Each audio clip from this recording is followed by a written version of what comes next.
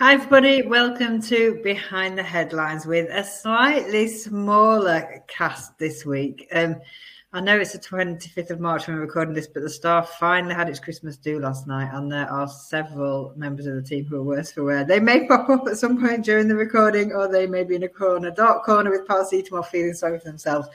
But we carry on, don't we? Because we couldn't have a Christmas do before Christmas for obvious reasons, and you've got to celebrate, you've got to support your independent businesses. So we had a fab night. These two are looking both bright-eyed and bushy-tailed this morning.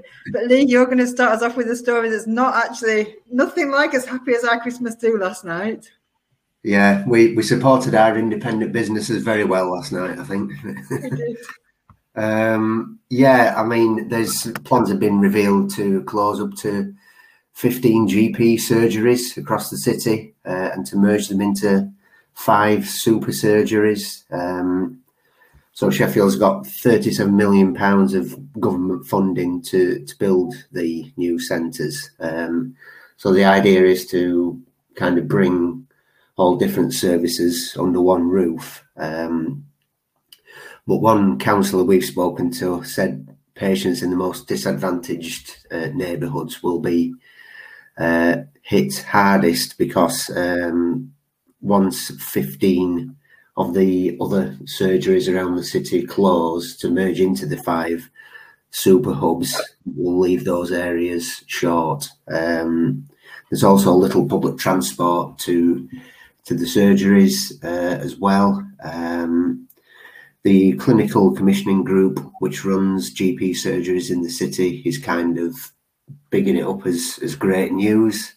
Obviously, building 5 super surgeries is great news, but closing 15 others is perhaps not good news. We all know how difficult it is to try and get a doctor's appointment at the minute. So, personally, I think it's probably going to be even more difficult for people to get a doctor's appointment if these plans come to fruition. But another option under consideration is for the surgeries to stay as they are, to have no closures, but also to not build the new super surgeries. So there'll be a public consultation on all of this. Obviously, we'll be reporting on it all the way and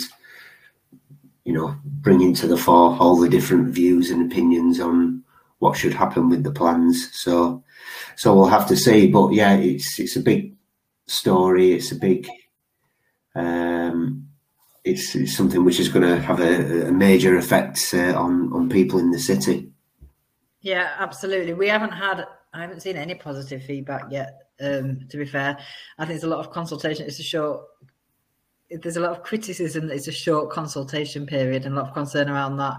And as you say, I mean, it's really hard to get an appointment now. So if you're losing 10 surgeries, but there is hope that the CCG, who is the group in charge of this, might listen, because we all remember when they wanted to close the walk-in centre a few years ago and there was a massive public outcry and they didn't do it. So I think if people have got a strong opinion on this, now is the time to make your voice heard, really.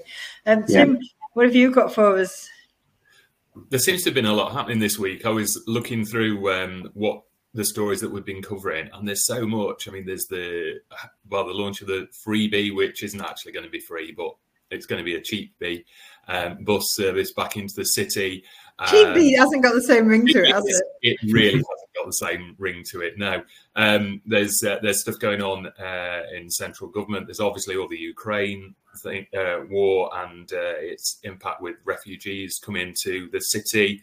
But one thing that is continuing and will affect people across Sheffield is the cost of living crisis. And we've had the spring statement, the mini budget from the Chancellor this week. We had a professor from the university writing for us in the Star saying that it was the worst budget that he's heard in however many years. He's been following budgets, and there's been quite a lot of criticism. There were some good points, I suppose, for car drivers, that there's 5p coming off a litre, or that's already come off a litre of fuel. But people are saying, hang on a minute, it might be 5p cheaper, but it is still way more expensive than it was just a couple of months ago.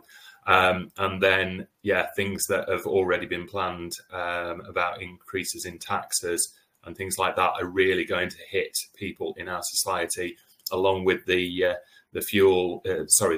energy cap, which has been lifted on April the 1st. A lot of campaigning going on. A lot of people with a lot of different views, maybe not different views. They've all got the same views, that it's not looking good. We also had something in the Star yesterday, or probably today actually, talking about the S6 food bank, which over the last 2 years, they work with food banks across the city in multiple locations, but has seen a tenfold increase in people needing their services in 2 years. I mean, that is phenomenal, and it's something to be proud of that we can support that in Sheffield. But it's an awful thing for the people who are having to turn to food banks. Quite often, people who've got jobs, people who are working. It's not people who are unemployed or you would normally expect to be on the poverty line. But the cost of living crisis and everything that's happened over the past couple of years is really having an impact.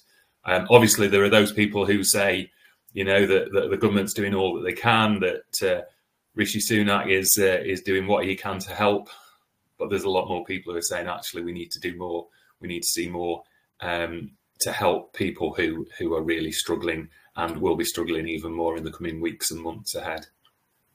Well, there is a lot of discontent, isn't there? We've got the university staff going back on strike next week. We've got warnings not to use certain rail lines this Sunday because there's more strikes there. I think, there's a lot more trouble brewing because, the average worker and the average voice just doesn't seem to be getting heard really, and times are really tough, aren't they?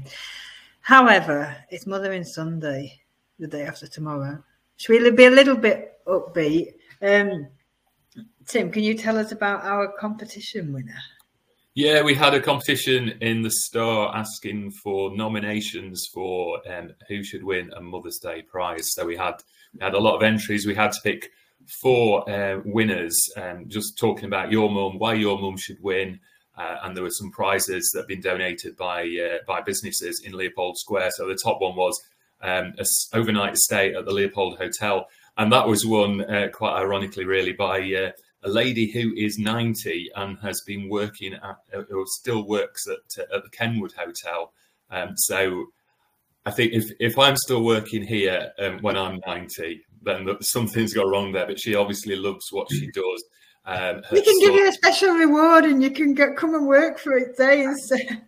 It's a bit of a busman's holiday winning a trip to a hotel, but I think she'll love it. I think she will. I think she'll look, because, she won't have to do anything. She can just sit back, relax, enjoy it. And her son says that she is 1 in a million. It's a great story. Alex, one of our apprentice reporters, has written it.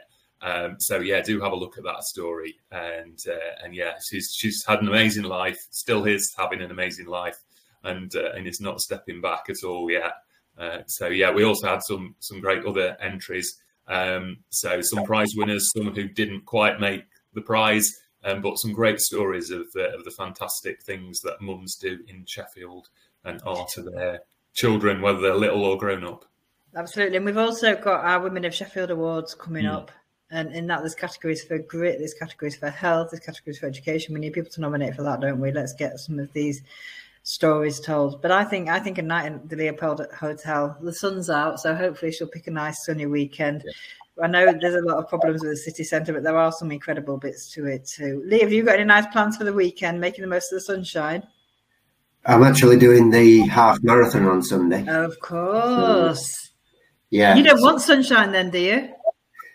It's a funny thing because, like you say, when the weather's a little bit too warm, it's not actually great when you're having to run 13 miles.